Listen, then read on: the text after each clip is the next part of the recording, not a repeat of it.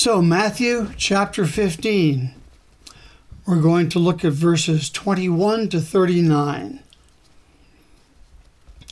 And for reasons that we'll see pretty quickly, I've titled this message, Persistence in Prayer.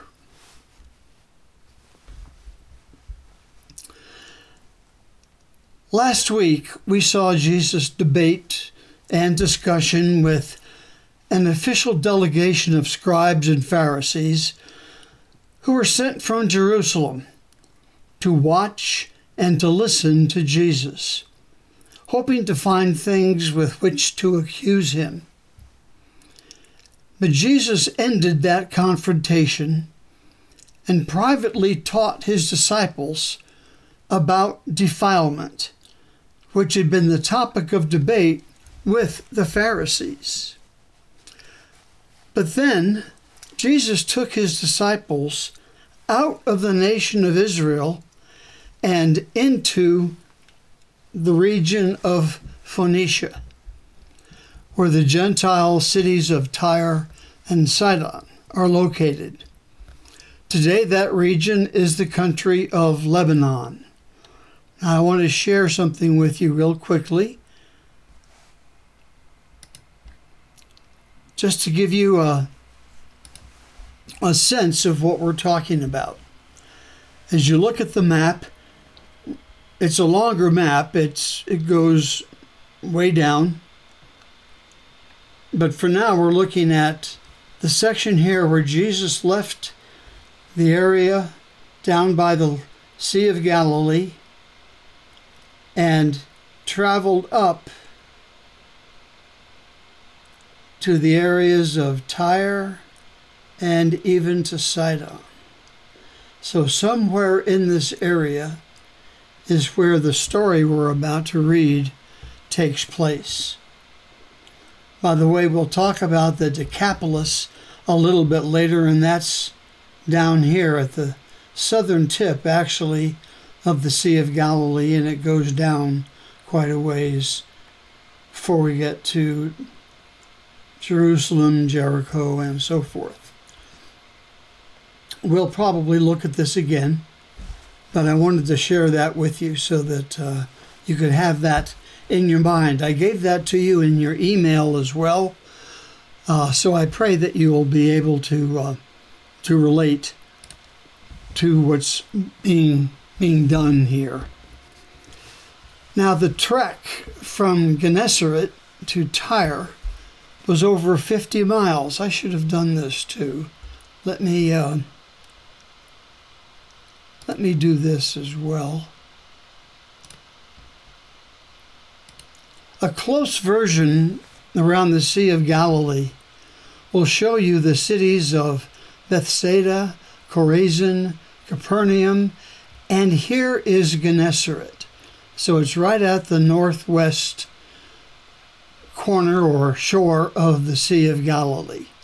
And then it goes on down to Magdala, Tiberias, and so on. So I wanted you to see that as well. That's where Jesus and the disciples are leaving from to go up to the region of Tyre and Sidon. Now that trek between those two cities, if he was going just to Tyre, it was at least 50 miles. And it was nearly twice that to get to Sidon, and taking at least a few days of walking. But Jesus had a purpose in going there. So let's read verses 21 to 28 together.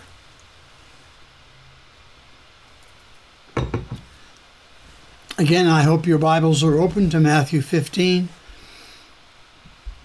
And we will read from there in the New King James. Then Jesus went out from there by the Sea of Galilee and departed to the region of Tyre and Sidon. And behold, a woman of Canaan came from that region and cried out to him, saying, "Have mercy on me, O Lord, Son of David. My daughter is severely demon-possessed." But he answered her not a word. And his disciples came and urged him, saying, "Send her away, for she cries out to us." But he answered and said, "I was not sent except to the lost sheep of the house of Israel." Then she came and worshipped him, saying, "Lord, help me." But he answered and said, "It is not good to take the children's bread and throw it to the little dogs."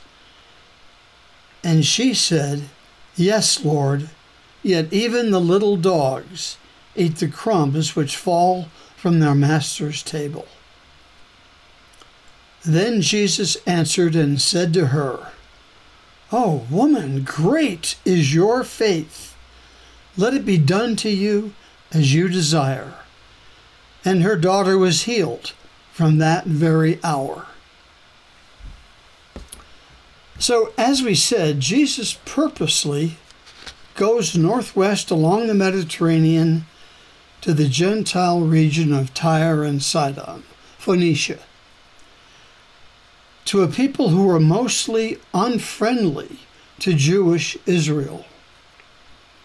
And once there, we learned from Mark's Gospel that he entered a house and wanted no one to know it, but he could not be hidden.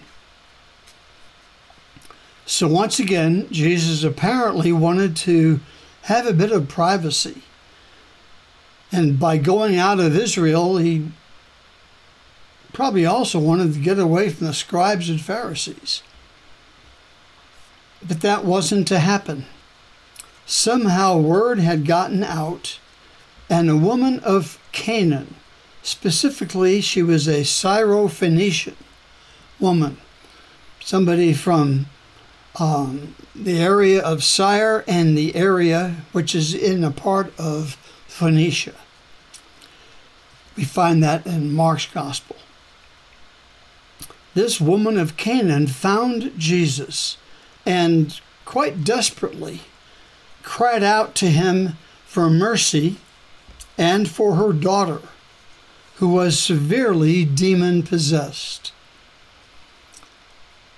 Now, aside from being in a foreign country and the woman being a Gentile, this was a very common situation in Jesus' ministry, as we've already seen a number of times. But what is interesting here is that the woman clearly knows who Jesus is.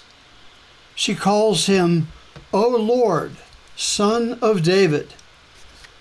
That is a very specific title for the Messiah, and she knows it. We don't know how she knew this, but here's a Gentile woman who knew and believed in Jesus, while his own people and nation were rejecting him. What irony. But what is more unusual is the way that Jesus responded to her. At first, he didn't speak or respond to her at all. But then when his disturbed disciples asked him to get rid of her, probably by asking him to give her what she wanted so she could go away. When they said that, Jesus responded to them by saying another strange thing. In verse 24, he says, "I was not sent except to the lost sheep of the house of Israel." These words are very similar to how Jesus charged his disciples when he sent them out to preach the kingdom of heaven, to heal the sick, to cleanse the lepers, to raise the dead, and to cast out demons. Remember, he sent them out 2 by 2. And basically he told them to do what he had been doing after he, quote, gave them power and authority over all demons and to cure diseases. We read about that back in chapter 10. Now remember when he told them this. I'll read Matthew 10, verses 5 and 6. These 12 Jesus sent out and commanded them, saying, do not go into the way of the Gentiles, and do not enter a city of the Samaritans, but go rather to the lost sheep of the house of Israel. So he sent them specifically to the Israelites.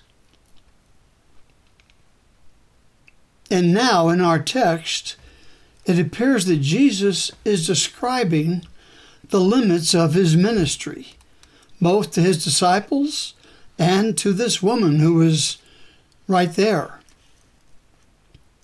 Of course, we now know that Jesus' ministry would reach out to the whole world, to all of mankind.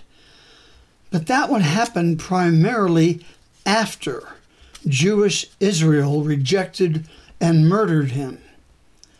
Then, after his resurrection, he would reach out to the whole world, including the world of the future, through his apostles and the church. But when the woman heard these words of apparent exclusion from Jesus, she didn't give up, but persisted in her pleading, saying in verse 25, that she came and worshipped him, saying, Lord, help me. We don't really get this today because we use the word worship in a very loose way. But she came to Jesus and worshipped him. If you look up the Greek word, it has a specific meaning. It meant that she either knelt or lay prostrate before him. She was placing herself in obeisance to him, in subservience to him. That's what the word worship translated in the New Testament, that's what it means. It doesn't just mean raising your hands and saying hallelujah. It means much more specific than that. But she came and worshipped him, pleading, Lord, help me. She's desperate and just wouldn't give up, knowing that Jesus could heal her daughter. She wouldn't give up. Interestingly, Jesus taught a parable in Luke's gospel about being persistent. If you turn to Luke chapter 11, we'll read verses 5 through 9. He's talking to the crowd, and he told them, suppose one of you has a friend, and you go to him at midnight and say to him, Friend, let me borrow 3 loaves of bread. A friend of mine on a trip has dropped in on me, and I don't have anything to serve him. Suppose he answers from inside, Stop bothering me. The door is already locked, and my children are here with us in the bedroom. I can't get up and give you anything. Jesus goes on and says, I tell you, even though that man doesn't want to get up and give him anything because he is his friend, he will get up and give him whatever he needs because of his persistence. So I say to you, keep asking and it will be given to you. Keep searching and you will find. Keep knocking and the door will be opened for you. Jesus is telling people to keep at it, to be persistent in our requests, just as this woman is doing. But Jesus again puts up a barrier to her. In verse 26, he says, "It is not good to take the children's bread and throw it to the little dogs." That appears to be an insult. But the word that's translated dogs is one of two Greek words. One of the words for dogs refers to wild, mangy scavenger dogs, which are often dangerous. But Jesus isn't using that word. He's using the other one, the one that refers to household pets, tame and friendly. So what Jesus is basically saying is that it isn't good for him to take his message for the Jews and give it to Gentiles instead. It appears that Jesus is testing the persistence of this woman's faith, even referring to her and her daughter as little dogs, though he did soften the insult by using the word for household pets. Excuse me.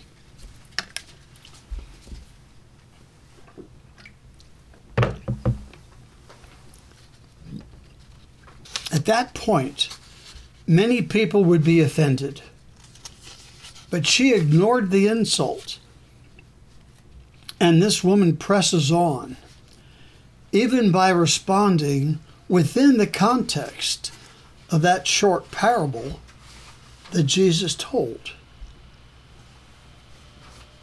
And she said, "Yes, Lord, yet even the little dogs eat the crumbs which fall from their master's table."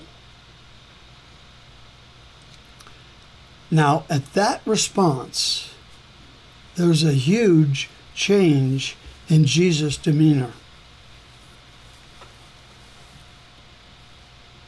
He actually seems to become ecstatic,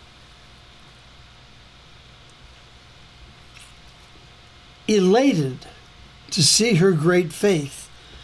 In verse 28, he says so. He says, "Then Jesus answered and said to her, 'Oh, woman, great is your faith. Let it be to you as you desire.' And her daughter was healed from that very hour." By the way, in your translation, you probably have an exclamation point when Jesus says, "Oh, woman, great is your faith."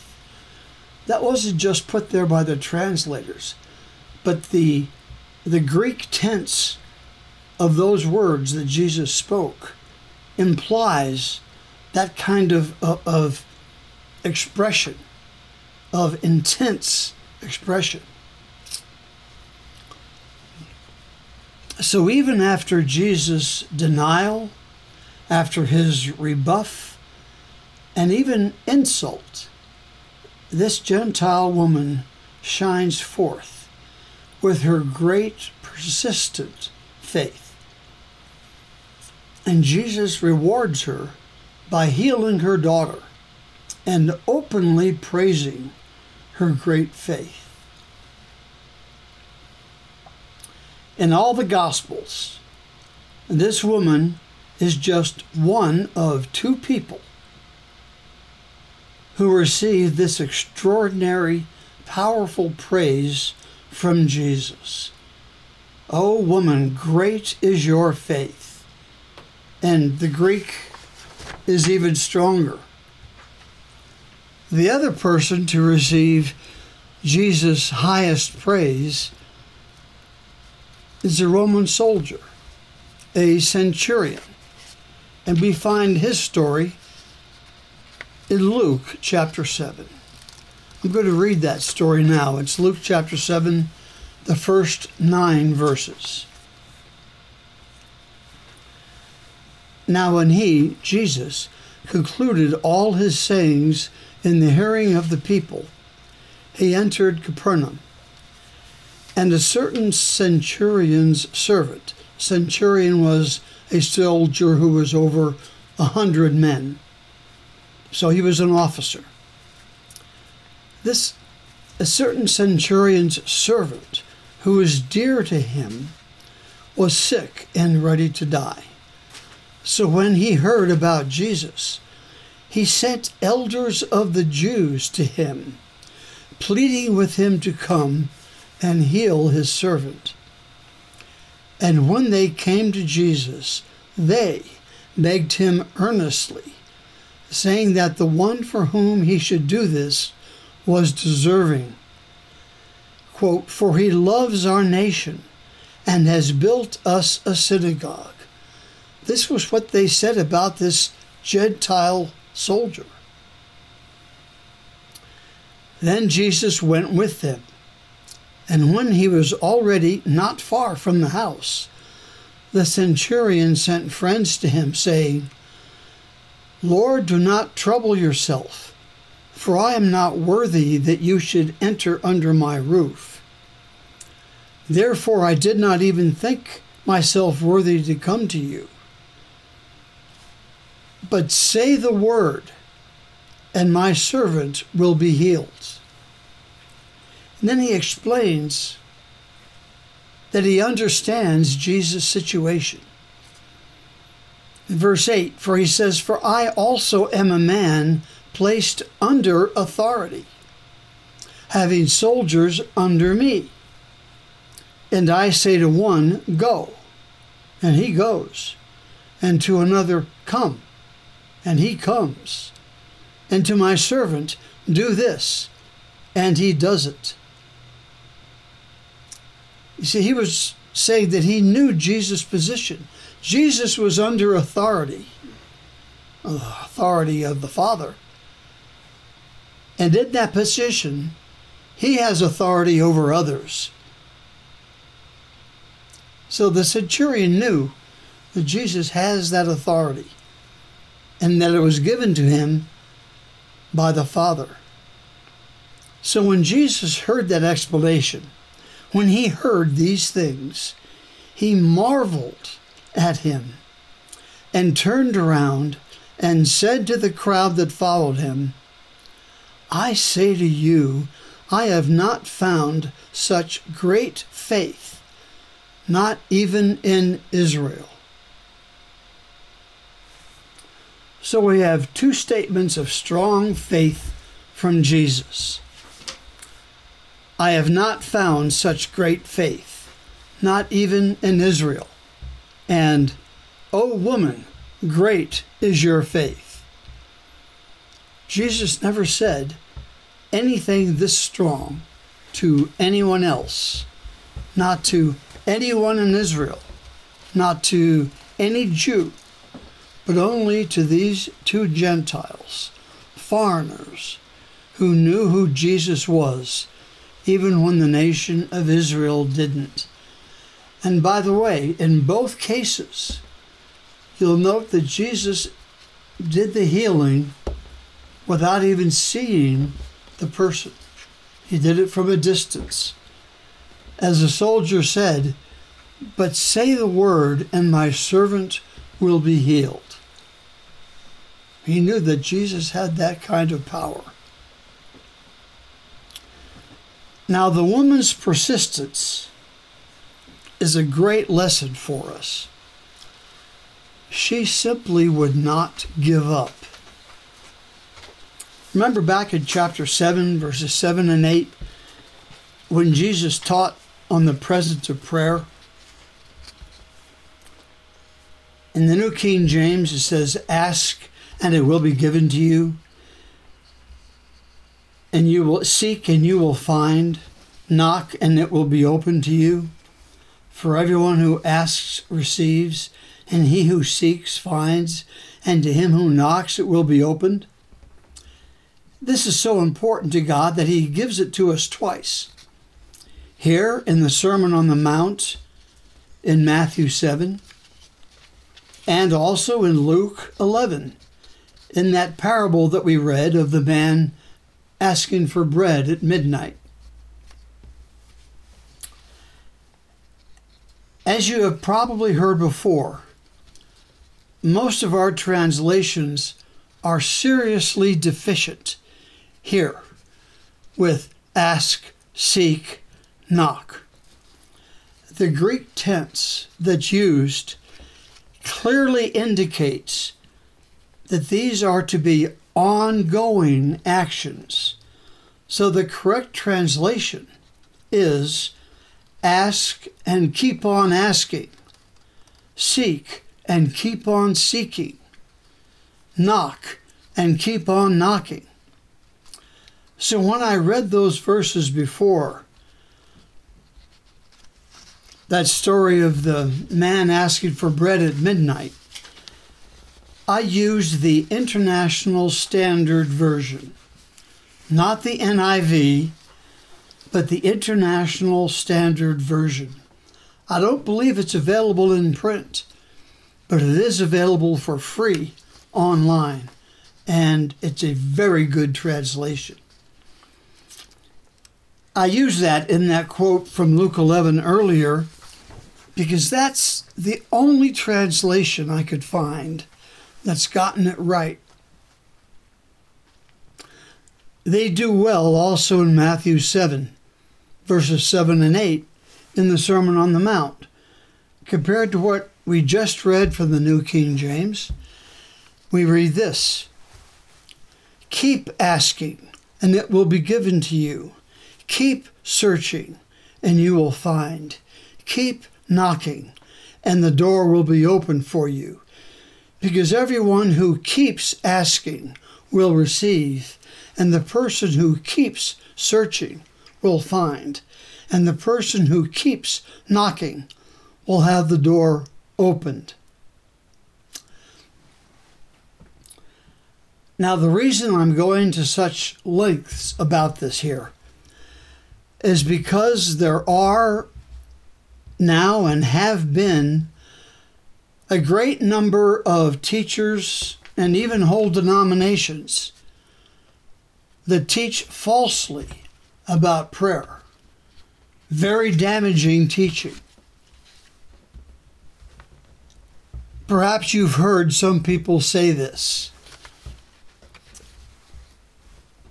we should only pray about a thing once, just once, and let it go. Leave it at the cross. God hears, and to keep repeating yourself only reveals your unbelief and lack of faith. Have any of you heard that? I've heard it many times over the years. It was even said in the first church that Pia and I attended. And it's false. It is clearly false. It's like saying, Satan whispering in your ear, okay, you told him once, you don't need to say it again. But from what we just read, God rewards persistence. Clearly, being persistent in our prayers pleases our Lord. To plead with God despite obstacles and opposition, just as that Syrophoenician woman did, that demonstrates our faith and our belief in our Lord. So ask and keep on asking. When you pray, seek and keep on seeking. Knock and keep on knocking. Be persistent and don't give up. If any of you have read the biography of George Mueller, it's an incredible story of this man's life. He was a German who became an Englishman who was really called by God. This was in the 1830s and 40s. He was called by God to start orphanages there in England, in Bristol. And he did that because orphans were treated terribly in England. They were basically sent to workhouses where they were worked literally to death. So he opened an orphanage. And he had one rule. His rule was he would never ask people for money. He would let them know his needs, but he would only ask God for financial resources. And as a result, over the following decades, and by the way, those orphanages still exist in England today, over those decades, the one building became 2, became 3, became 5. It grew and grew and grew because God supplied the means without George Mueller ever asking anything from anybody, just letting them know the circumstances. Now, I tell you that about this man because he also had a personal prayer that he prayed privately to God. He had 3 friends that were unbelievers, and it broke his heart. So he committed to pray for them until they were saved. The first one of them was saved shortly after he began praying for his salvation. Another one, a second one, didn't come to the Lord for decades. And it was years. I think Mueller was a late middle-aged or even an old man when his friend got saved, finally. Whew. God answered prayer. You see, he'd been praying for these people consistently. But then George Mueller died. And that third friend was saved shortly after his death. So persistence in prayer is so very important. Okay, as we move on, we quickly notice something odd. Jesus and his disciples had just hiked between 50 and 100 miles to get to where they met that Syrophoenician Gentile woman. Jesus heals the woman's daughter, marvels at her great faith, and then immediately they hike back down to Israel. They skirt across the eastern shore of the Lake of Galilee. Then they go up on a mountain in northern Decapolis and heal multitudes, just as they'd done before. Evidently, the trip into Phoenicia was just to meet this one faithful Gentile woman. A woman who somehow knew who Jesus was, then drew out her strong faith, heal her daughter, and then come back again. Jesus did the same thing, though without the long hike, back in chapter 8 of Matthew that we looked at a few months ago. Remember, after the episode of calming the wind and the waves, Jesus and his disciples arrived on the eastern shore, which was Gentile territory in the region of the Gerasenes. It was a city of the Decapolis. There were 2 demon-possessed men there. Other Gospels say just 1. But these men were wild and violent, living in the tombs. They couldn't be bound by chains or controlled in any way. But when Jesus arrived, suddenly these demon-possessed men, they came running to him with the demons begging Jesus not to torture them before the proper time. So Jesus sent all the demons. Remember, they were called legion. There were so many. He sent all of them into a herd of swine, who ran into the lake and drowned. But when the townspeople saw what Jesus had done, ignoring the man who'd just been delivered, they begged Jesus to leave, which he did. Evidently, the only reason Jesus wanted to go there was to free those demon-possessed men. But back to our text, in Matthew 15, 29 to 31, we read this. Jesus departed from there, skirted the Sea of Galilee, and went up on the mountain and sat down there. Then great multitudes came to him, having with them the lame, the blind, mute, maimed, and many others. And they laid them down at Jesus' feet, and he healed them. So the multitude marveled when they saw the mute speaking, the maimed made whole, the lame walking, the blind seeing, and they glorified the God of Israel.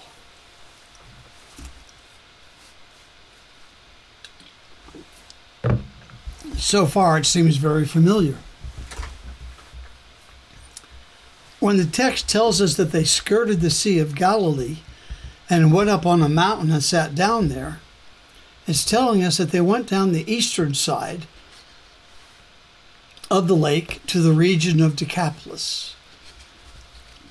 Decapolis, by the way, was 10 cities that had been established in that area by Rome, and they were completely Gentile and Roman. As we said, we've seen that situation several times before, but an interesting difference is the kind of miraculous healings that Jesus did for Gentiles. The lame, blind, mute, maimed, and more. These healings are all conditions that were impossible to heal in Jesus' day. Yet he did just that, in fulfillment of Isaiah's prophecy in Isaiah 35, 5 and 6, which we'll read right now. Isaiah said, "Then the eyes of the blind shall be opened, and the ears of the deaf shall be unstopped. Then the lame shall leap like a deer, and the tongue of the dumb sing. For waters shall burst forth in the wilderness, and streams in the desert." Isaiah was prophesying into the future of these wonderful events. So this mostly Gentile multitude marveled at the healings and the miracles Jesus did. And seeing what he'd done, they glorify the God of Israel. But then this multitude of Gentiles would experience another great miracle.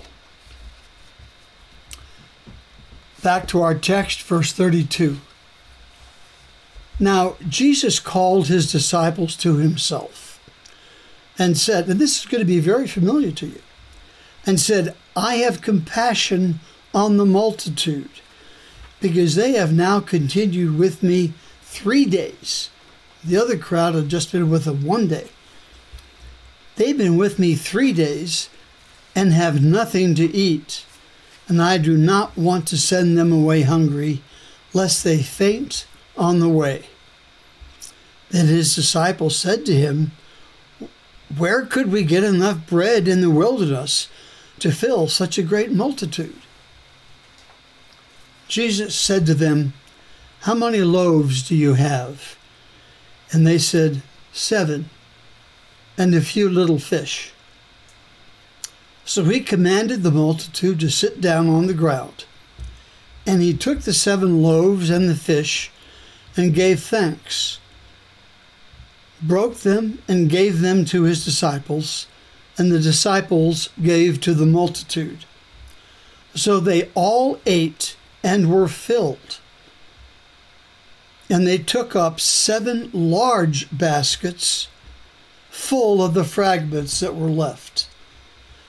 Now those who ate were 4,000 men, besides women and children. And he sent away the multitude, got into the boat, and came to the region of Magdala. So now we have the second miraculous mass feeding, which is similar to the one we read earlier in the last chapter. But there are significant differences. You see, many people want to say that this is just a retelling of the same event, but that cannot be true for several reasons. In the first event, they had 5 loaves and 2 fish. But in this event, they had 7 loaves and a few small fish. In the first event, they took up 12 small baskets full of fragments. They were the kind of things you'd sling over your shoulder and carry a lot like a lunchbox. But in this event, they took up 7 large baskets. The first event was in the Jewish region of Galilee, near Bethsaida. But the second event was far south, in the Gentile region of the Decapolis. In the first event, there were 5,000 men plus women and children, or about 15,000 people. But in this event, there were about 4,000 men plus women and children, or about 12,000 people. In the first feeding, Jesus sent his disciples away by boat, while he dismissed the multitude that wanted to make him king by force.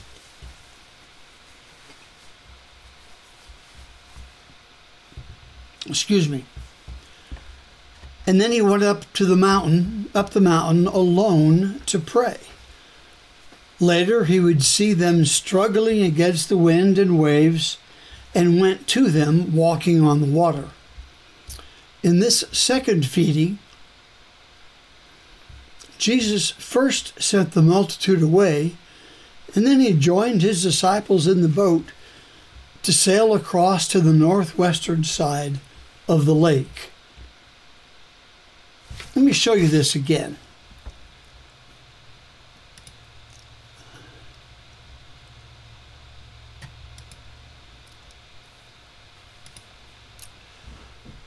We'll lower it down now.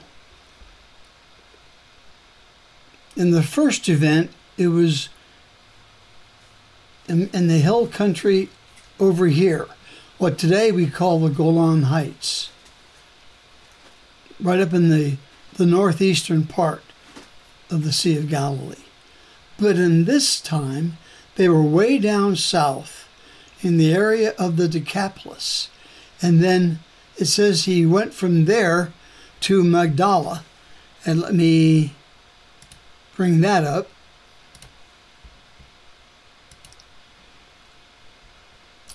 He went from way down here by the Decapolis region, and they sailed all the way up to Magdala. So it's a very different situation. Very different situation.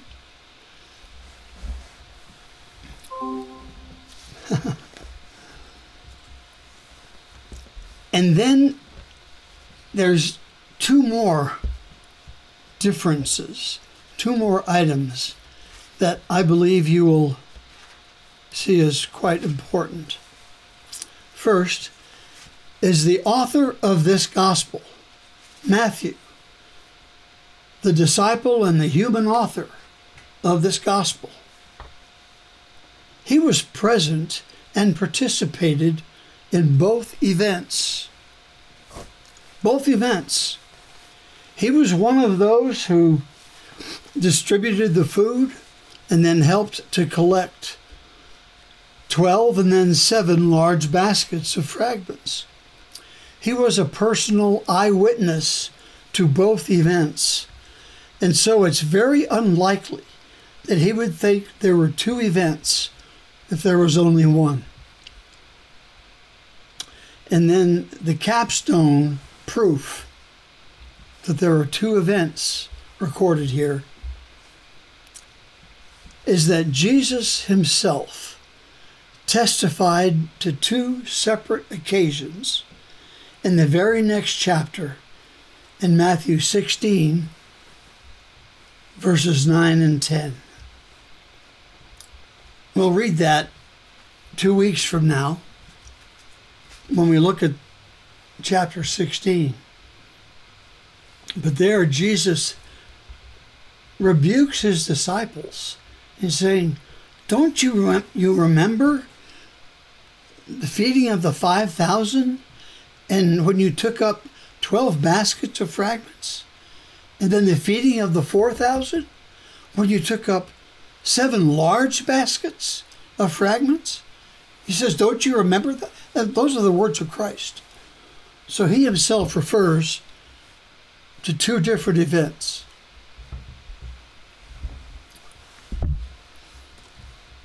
So there were 2. And again, the first event was largely to Jews, and the second was mostly to Gentiles.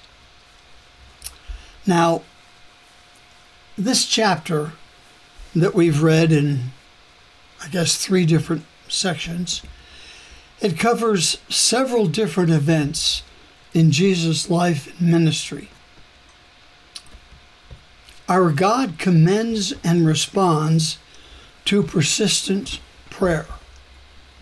And he is also ready to go out of his way to meet the need of any believer who is praying.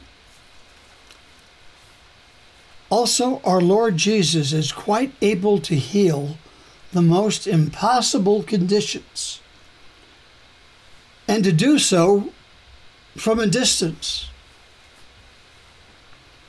As the angel Gabriel told Mary in Luke 1:37, with God, nothing will be impossible. That was Gabriel. And then Jesus himself said the same thing several times. In Luke 18:27, he said, the things which are impossible with men are possible with God. Then later on in Matthew, that we'll get to next year sometime, he said, but Jesus looked at them and said to them, with men this is impossible, but with God all things are possible. And then in Mark chapter 10, but Jesus looked at them and said, with men it is impossible, but not with God, for with God all things are possible. I bring that out because too often we forget that there is absolutely nothing impossible to God. And that means that we have a limited perspective of God. Sometimes it's called, we have a little God instead of the great, awesome, infinite God who is real. Our God is too small. The one that we think about, he's too small. We look at something, we say, there's no way. There's no way this could be done. And along he comes and he does it. We need to remember that. So we need to be careful not to limit our expectations of God, but to understand that with God all things are possible.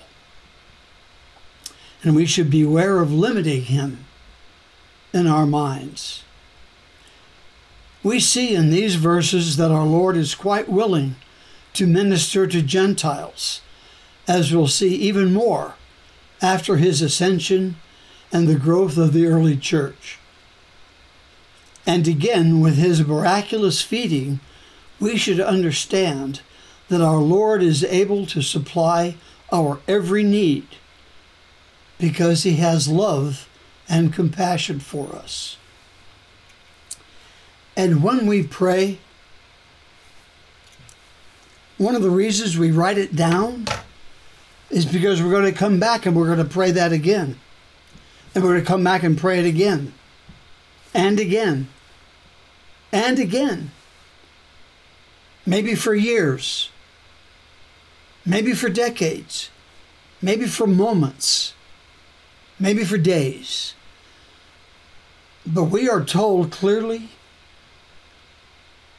that we are to be persistent in our prayers and not give up. Because to give up would be to give up on God. I would say the only limitation that we should place on our prayers is if somehow we learn that what we are praying is not God's will. If it's not God's will, give it up, because he will not answer that in the positive. Otherwise, we need to keep it up. We need to be persistent.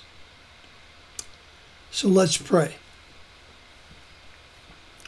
Heavenly Father, we thank you so much for this very rich chapter that the Holy Spirit inspired Matthew to write. We thank you, Father, for the lessons that you give us, not just here, but throughout your word, from Genesis to Revelation, lesson after lesson. My prayer, Father, is that we would take the lessons that we learn, that we read about, perhaps that we hear in a message, that we would take those lessons, Lord, and that we would apply them in our lives, and that we would understand that you are an infinite God for whom nothing is impossible, and that we would learn that while you don't immediately answer our prayers, we're to be persistent and continue and look for your answer, but continue to pray. And we thank you, Lord, that as you had compassion and love for those two multitudes that you fed miraculously, we know you also have love and compassion for us. We thank you, and we receive that love, and we receive your compassion. In your name, our Lord Jesus. Amen.